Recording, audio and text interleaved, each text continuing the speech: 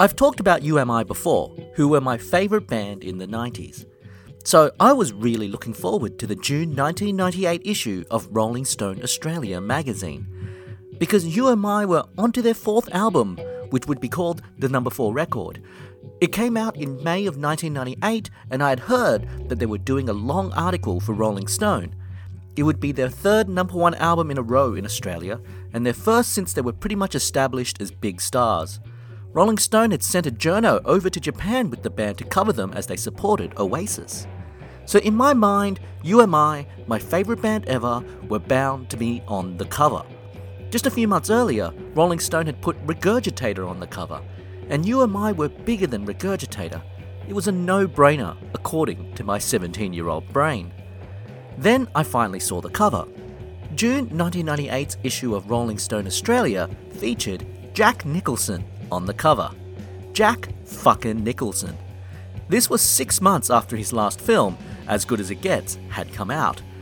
On the bottom left-hand corner of the issue was a small pic of Tim Rogers from UMI as some sort of consolation. I was kind of irrationally angry for weeks. I still, to this day, am kind of annoyed at latter-day Jack Nicholson. And he didn't need the leg up. He didn't need the exposure of being on the cover of a magazine. And was old crusty Jack Nicholson in 1998 seriously going to sell more copies of Rolling Stone than UMI, who at the time had the number 1 album in Australia? The battle to give Australian music some column inches and exposure on the magazine racks is a long one, and it's one that came to a head in 1993 when a new magazine was born that was supposed to give Australian music the rack space it deserved. It is yet another story of walkouts, friendships breaking, lawsuits, arguments over what was alternative, the value of Australian music, some nudity, and people going broke. You know, the 90s. So welcome to Just Ace, a podcast about the 90s Australian alternative music scene, whatever the hell that means. In this episode, we look at Juice Magazine, a new serious magazine for rock writing, very much tied to this scene, and how it tried to take on the big brother in Rolling Stone Australia. The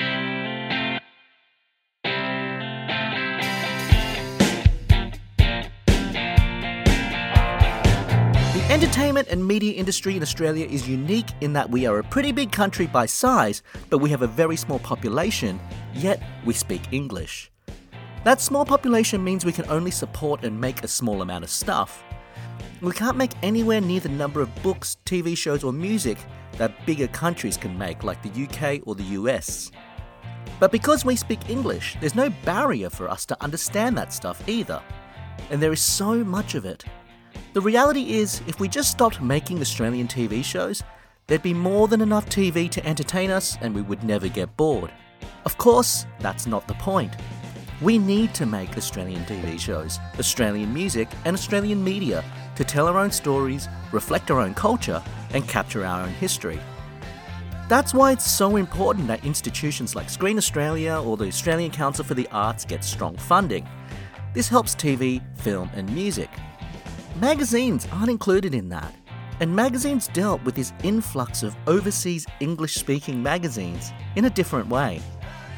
For decades, big international magazines were imported into Australia. But of course, those magazines had no Australian content. So someone clever decided to license the magazine brand and make Australian editions of international magazines. These magazines would have some Australian content under a more famous name, as well as many pages from the international versions. They would be printed locally and, probably most importantly, feature local advertisers. Some of the first Australian editions of famous magazines included the Australian version of Time magazine, which started in 1949, and the Australian version of Vogue, which started in 1959. There were many Australian versions of famous magazines that followed, such as GQ, Elle, Empire, and much, much more. In the music world, Rolling Stone Australia launched in 1972. The American version was only 3 years old when publisher Philip Fraser secured the Australian rights. Fraser is an Australian music publishing pioneer, and he had already started Go Set in 1966, widely regarded as the first music specialist publication in Australia. The first Australian Rolling Stone had Jerry Garcia on the cover, some local ads, and just one page about Australian news. It was picked up in 1974 by a group made up of Paul Gardner, Paul Comrie Thompson, and Jane Matheson. Gardner would later set up Factory Records in Australia and play a role in the start of Volition Records. Under this second regime, Rolling Stone Australia put out their first Australian cover. It was Skyhooks in 1976, the same band that Double J first played when they launched in 1975 to show how different they were from the mainstream. By the mid-70s, the magazine was a huge success and featured some of the best Australian music writing available. But they weren't the only ones. Rock Australia magazine, which everyone called RAM because that's a way cooler name, was founded by Anthony O'Grady in 1975. Unlike Rolling Stone, it was all local content and most of it was originally written by O'Grady. Juke also started in 1975 by Ed Nimmervoll, which was based in Melbourne and gave a different slant to the very Sydney-based RAM. Both Nimmervoll and O'Grady had worked at GoSet. Along with these locally printed titles, Australia was flooded by import magazines as well. By the 80s, you could get all the British ones like GQ, Select and The NME, as well as the American ones like Rolling Stone and Spin. But the thing was, they took months to get to Australia. To keep the costs down for casual news agency customers, these mags were shipped by sea. It's okay, it wasn't like it was competing with the internet. In Australia, you had little choice but to read about bands 2 or 3 months after the story ran in the UK or the US. There was one way around it. Some news agencies, but also a lot of indie record stores, would air freight magazines and get them in just a week or two. They would cost quite a bit more, but that was the price of being ahead of the curve. It was another reason independent record stores were cool. As a teenager, I remembered shelling out a few extra bucks for import copies of cool magazines. Along with the burgeoning street press scene, which I talked about in episode 7, and a healthy culture of fanzines of varying quality, this was what serious music writing looked like in Australia up until the early 90s. But there were other types of music writings on the stands. The teen magazine. They were a relatively new format that started in the 70s in Britain, exemplified by smash hits. But the format really rose to power during the rise of pop in the 80s. An Australian version of smash hits started in 1984, with a mix of Australian pop stars, soap opera stars, alongside UK content, all stapled together. That teen market had other titles like Hit Song Words, which started in 1988, but Smash Hits was by far the king. Those were the magazines where I first discovered music writing. I remember reading about Rat Cat or Frente or other similar bands in teen magazines like Smash Hits. Those so-called alternative bands were right next to Vanilla Ice and Boyz II Men. For me, it was all the same. An alternative was just another genre like rap or rock or whatever the hell KLF were doing. It was fine for me, but for those alternative bands, they wanted to be taken more seriously. There was a difference between Rat Cat and New Kids on the Block, at least it was to Rat Cat. Smash Hits magazine has its place, and let's face it, its place wasn't hard-hitting music journalism. It wasn't going to put the music in context. It was chart stuff and teen stuff and TV stuff and song lyrics and posters and big glossy pictures. So there was this divide between mainstream and alternative like everywhere else at the start of the 90s. So yes, it was a problem, but it was one that people were working on. Because in the early 90s, Australian music magazines would go through a big upheaval, just like the rest of the music industry. Age-old issues would come to a head.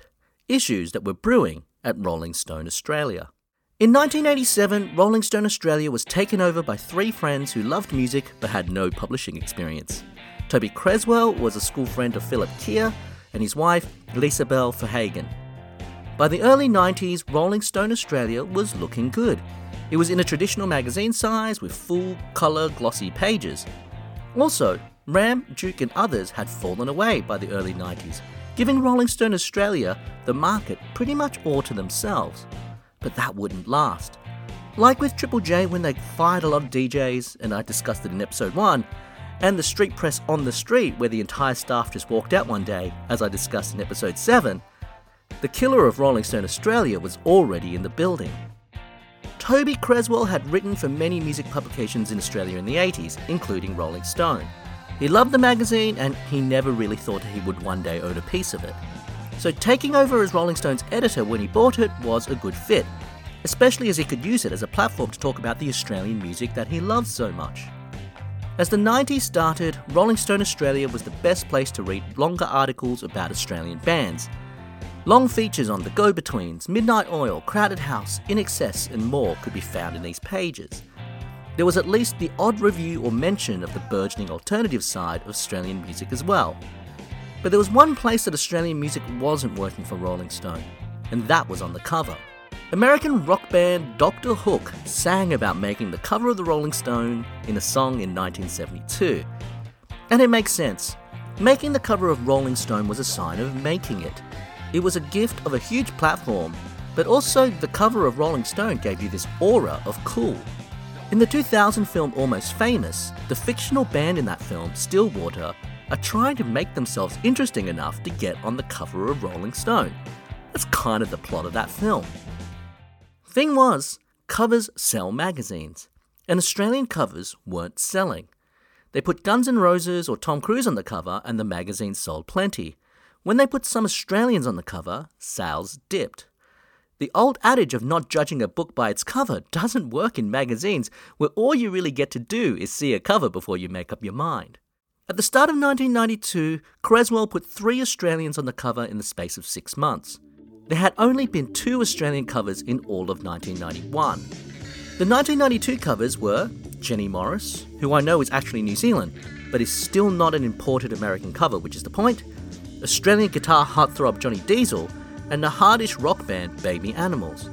But they sold badly compared to other covers which included megastars like Michael Jackson and Nirvana. But it's not like those Australian artists were huge stars anyway. Even in Australia they didn't outsell Michael Jackson or Nirvana. But Creswell was there to push Australian music, but the numbers weren't adding up. A philosophical divide was emerging amongst the 3 friends that had acquired Rolling Stone, which is how much American content to put in versus how much Australian content to support, inside and on the cover. I'm sure no one wanted to support American content for the sake of it, but I'm sure the numbers showed that the American stars sold magazines, and not writing about local bands kept the costs down. On the other hand, smash hits were putting Australian teen stars on the cover all the time, and then there was this boom of Australian alternative bands growing all around them. And if you don't promote them, who will? Somewhere along the line, that philosophical divide became an ocean. There were also arguments about how things operated, how much money was available, and how much people were paid. Creswell felt unappreciated, and him and Philip Keir stopped talking. Ultimately, in September 1992, Creswell was fired by Rolling Stone Australia, to his surprise. In a sign of how far the 2 school friends had fallen out, Creswell was marched out under the eye of building security. But Creswell got the last laugh. Verhagen, who at this point had divorced from Keir, led a walkout just days after. Most of the rest of the senior staff also left. And all those people got together and started a new magazine. In March of 1993, 6 months after leaving Rolling Stone, Creswell and Verhagen started a new venture. Along with now former Rolling Stone editor John O'Donnell, they founded the independent publishing company Terraplane. The flagship of the company was a new magazine called Juice. The name was chosen when at one point it was going to be a partnership with Triple J, but in the end it was independent. Juice magazine made no bones about being a challenger to Rolling Stone.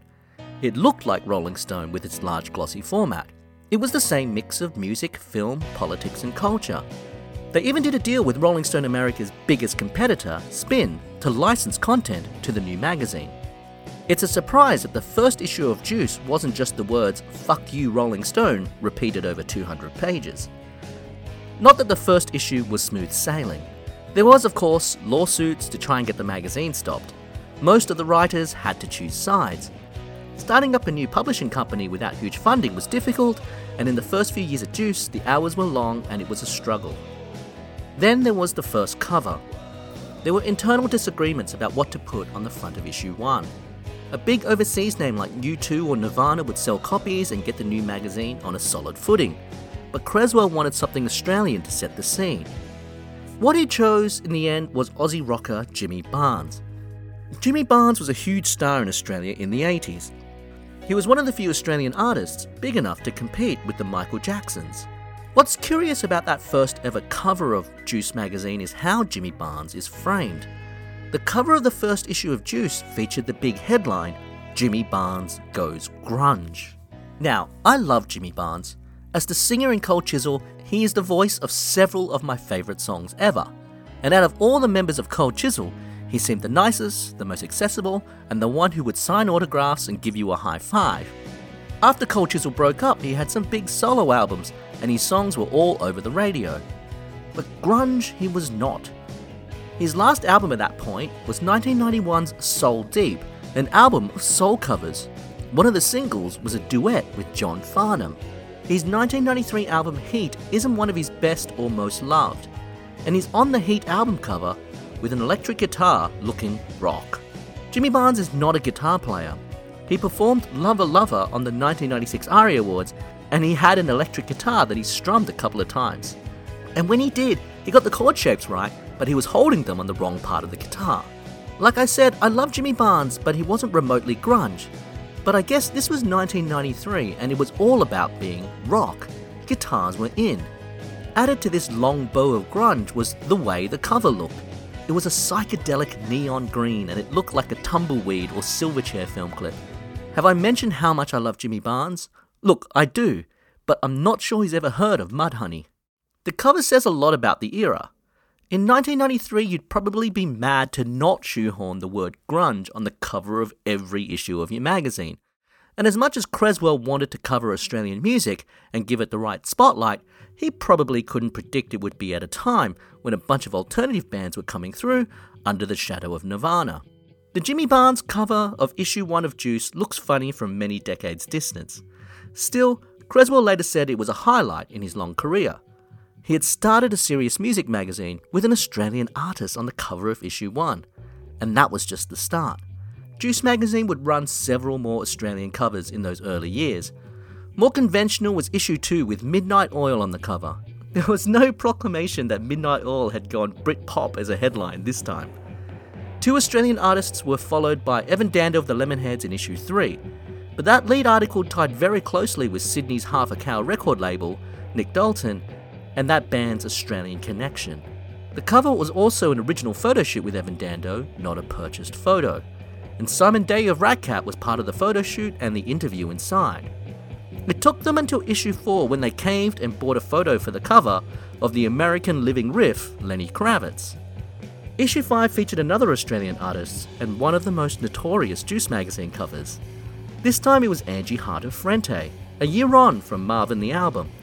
The band at the time were desperate to play down their quirky image, so Hart posed semi-nude on the cover, save for a strategically placed necklace. It was a controversial cover, one that helped to bring more notoriety to the magazine in that first year. Inside the interview with Angie, she talked about sex and drugs. In fact, all these music magazines would have these occasionally sexy covers and allude to illicit topics. Juice would do it again with pop singer Denny Hines a couple of years later. And if it helps, they objectified men too. I mean, Evan Dando was essentially naked on the cover of issue 3. Terence Trent D'Arby was naked, covered by a fig leaf on issue 6. So in their first 6 months of Juice magazine, they had 3 Australians and 3 naked people. Did I mention that covers sell magazines? And hey, it was sex, drugs and rock and roll. But it's not like they never played to the cheap seats either. Madonna, Pearl Jam, U2, Nirvana, they all made Juice magazine covers in those early years. But they also put Yothu Yindi on the cover. Issue 9 of Juice magazine, in January 1994, featured Australian First Nations band Yothu Yindi, who also played the very first Big Day Out. And, like I mentioned, later they had black Australian pop singer Denny Hines. Small revolutions, but moves in the right direction. Still, I'm not sure how much Juice really won the argument about being a music and culture mag that reflected more Australian content than Rolling Stone. They did about as well as Rolling Stone in the end, or perhaps Juice dragged them along. Or the scene got so healthy that Rolling Stone just followed the trend. A month after Creswell was fired, Rolling Stone Australia put an Australian artist on the cover, 80s rockers, Hunters and Collectors. I don't know for sure, but it feels like a bit of a burn. Rolling Stone got a new editor in Kathy Bale, who came from an independent publishing background. She wasn't the music obsessive that Creswell was, but believed in making the magazine distinctively Australian and had a desire to match the quality of the US edition. She also wanted to do more than music, which is kind of where Rolling Stone in the US was going anyway. She did so brilliantly in her first year. In the same month as Juice magazine #1, Rolling Stone Australia had their most iconic cover ever in March of 1993.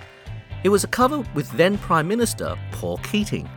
It was Bale's first commissioned cover story. It's an iconic photo shoot as it has Paul Keating staring over a pair of Ray-Ban sunglasses.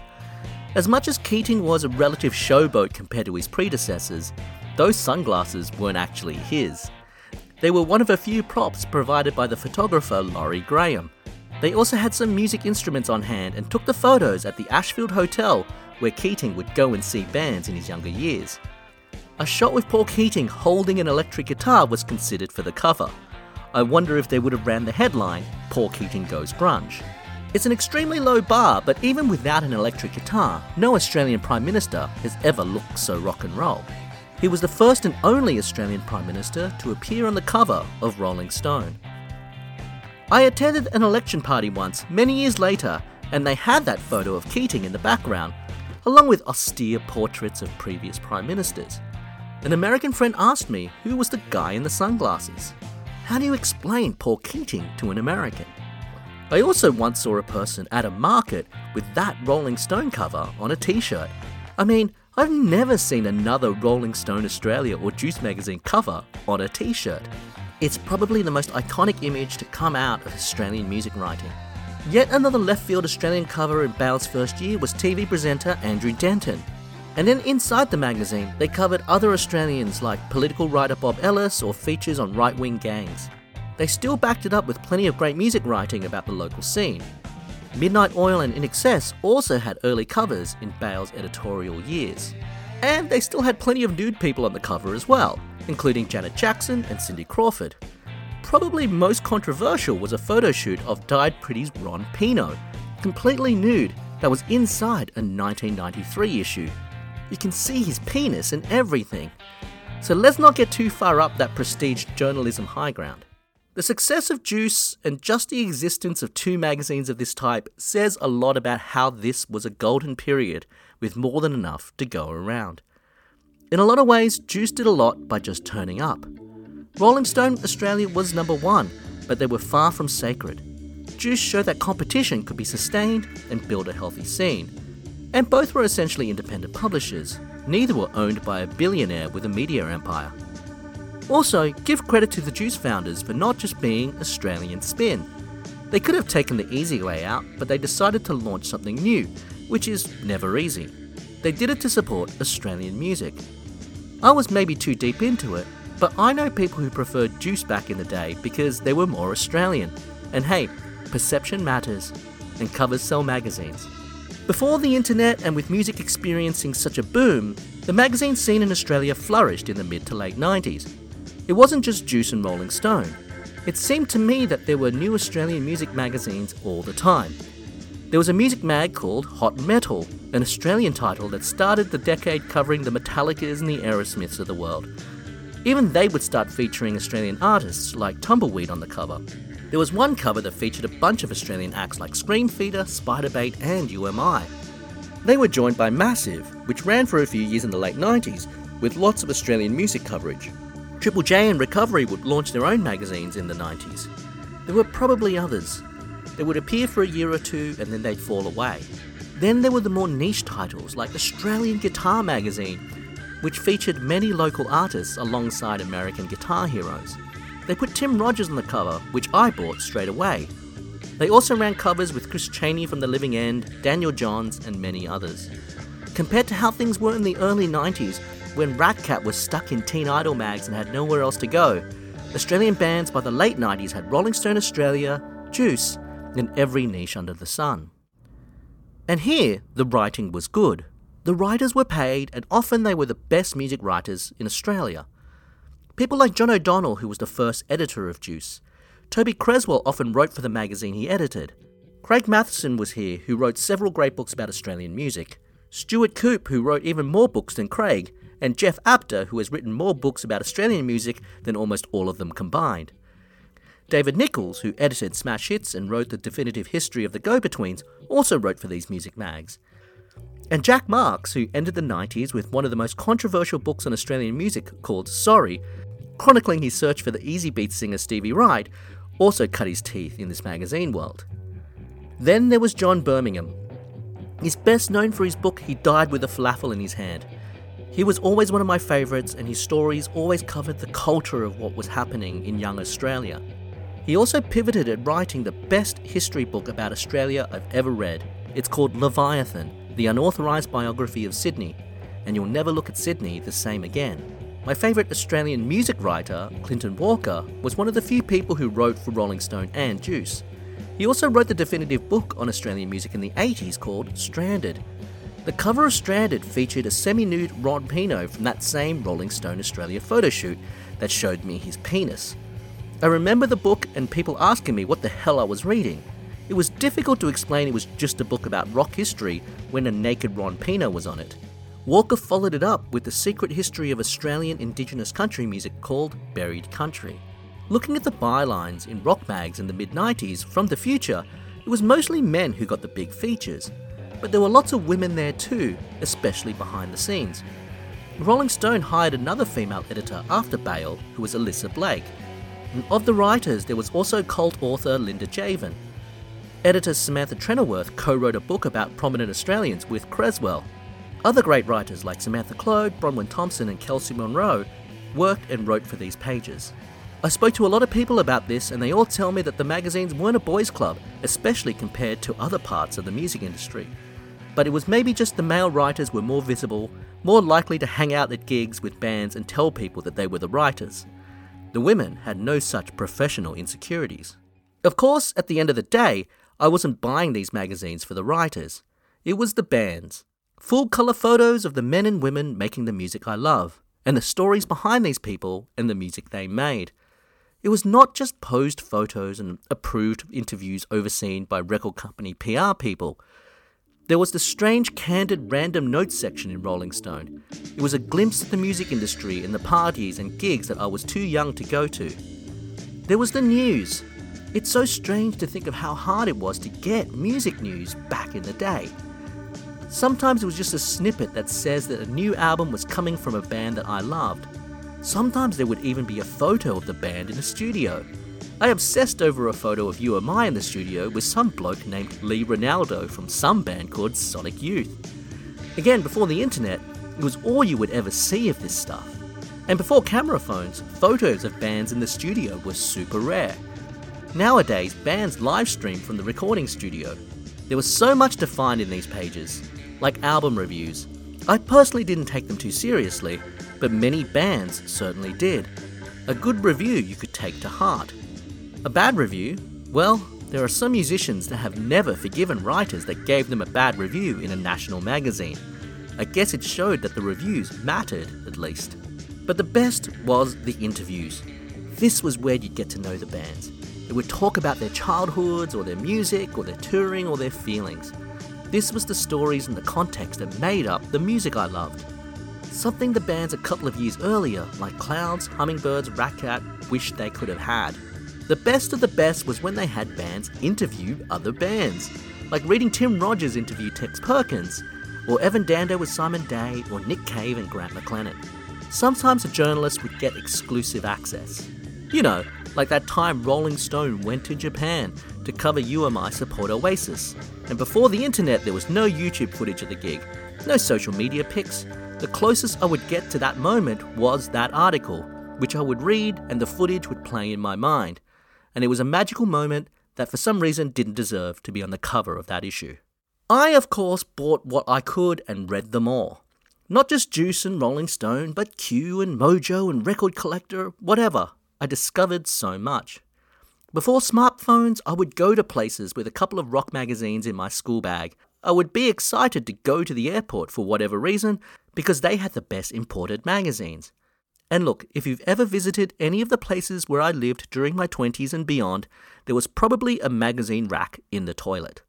Rolling Stone and Juice were both in good health at the end of the 90s. Circulation for both magazines were high, and they were benefiting from a growing music industry as well.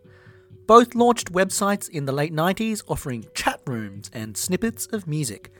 And of course, the internet came and swept it all away. Juice magazine ended in 2003. It died when the publisher tried to get the jump on the digital boom. By then, they had expanded to several more magazines. They sold the company to a tech business looking to pivot into being a digital publishing powerhouse. This was before even the iTunes Store launched in Australia, and most of us were using Netscape, and even MySpace was mostly unheard of. But it didn't work, and it all fell apart. Rolling Stone Australia changed hands several more times over the next few decades. It did fine, but the internet didn't really help it either. There were long periods where there was no Rolling Stone Australia. It was bought out again in 2019 by the people who run Brag, the latest caretakers of the prestigious brand. And guess what? So far, their first few issues have had nothing but Australians on the cover. I'll say my usual piece about lost history. I remember a lot of the articles that I read in those magazines, even 20 or 30 years later. It's a shame it's not online or readily accessible. I don't know who owns the rights and if writers have any claims to getting paid if they do. The owners of Juice are a huge multinational who probably has no idea they even own the stuff. As usual, the State Library of New South Wales and probably other states hold copies of most of the music magazines released in Australia, from before the 90s like Ram and Duke, all through the 90s stuff and much more. I spent a lot of time at the State Library reading them. Aren't libraries wonderful? And for a scene with a lot of writers, I'm surprised there's no great written histories of Australian rock magazines. The closest is the website of music writer Clinton Walker, who more than anyone has tried to capture the history of music writing in this country. I'll link to his wonderful website in the show notes. I'll also link to some of my favourite books on Australian music from many of the writers that I've talked about in this episode. Sometime in the late 90s, I got to meet Doug Thomas, founder of Greasy Pop, one of the great indie labels in Australia in the 80s, and one of the few great labels from Adelaide. But I didn't know that at the time, I was just a friend of his daughter's. But he had a complete collection of Mojo magazines. It was like those living rooms that had a complete National Geographic magazine collection, but way more rock and roll. There was something about a home with a full collection of magazines that really touched a nerve in me. Call it immigrant guilt, but magazines on a bookshelf seemed impossibly intellectual. And it took me 15 years or so after meeting Doug, but I finally own every issue of Mojo magazine myself. Of course, these days, magazines are in trouble. They still make a few great music magazines in the UK where magazine buying is more normal. In Australia, I have no idea if we will even have magazines in a few years, and even if we don't, if anyone will miss them. I often walk into places that are called newsagents that don't stock any magazines at all.